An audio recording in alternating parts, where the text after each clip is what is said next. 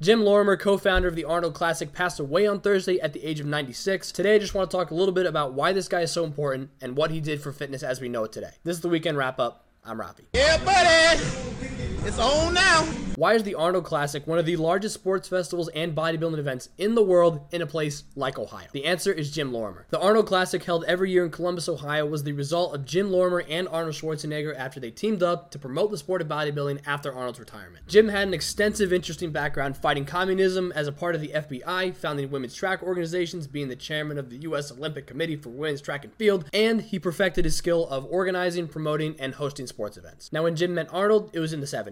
It's 1970, and the National AAU Weightlifting Committee secured the World Weightlifting Championship to be held in the United States because Jim agreed to host it. And this competition had never been held in the United States before, so it's big stuff. After that, Jim contacted ABC Wide World of Sports to televise this historic first because he would also be holding a Mr. World bodybuilding contest in Columbus, Ohio. Also big stuff. He then got in contact with the top 6 bodybuilders in the world, one of which he already happened to meet at Gold's Gym in California, Arnold Schwarzenegger. At a different time, he called and explained to Arnold what was going on with these 2 huge competitions at once and that he wanted him, Arnold, to be there on that Sunday. The problem was that the 1970 Mr. Universe was happening in London, England on Saturday, and then the Mr. World in Columbus was going to be happening that following Sunday. So they worked it out that Arnold would hop on a plane Saturday night, they pick him up in New York, and then get him to Columbus in time for the contest. Long story short, Arnold loved the environment. He had seen what Jim had done to bring this much attention to the sport, and mentioned that he wanted to professionalize bodybuilding so that men could make a real living out of it. To kickstart this plan, Arnold said that he would come back to Columbus, Ohio, and that Jim would be his partner to start achieving this result with events. Arnold would go on to rack up more wins before retiring in 1975, and further explained his vision to Jim for unheard prize amounts for competitors, and simply said that he'd take care of getting sponsors and raising the money for the event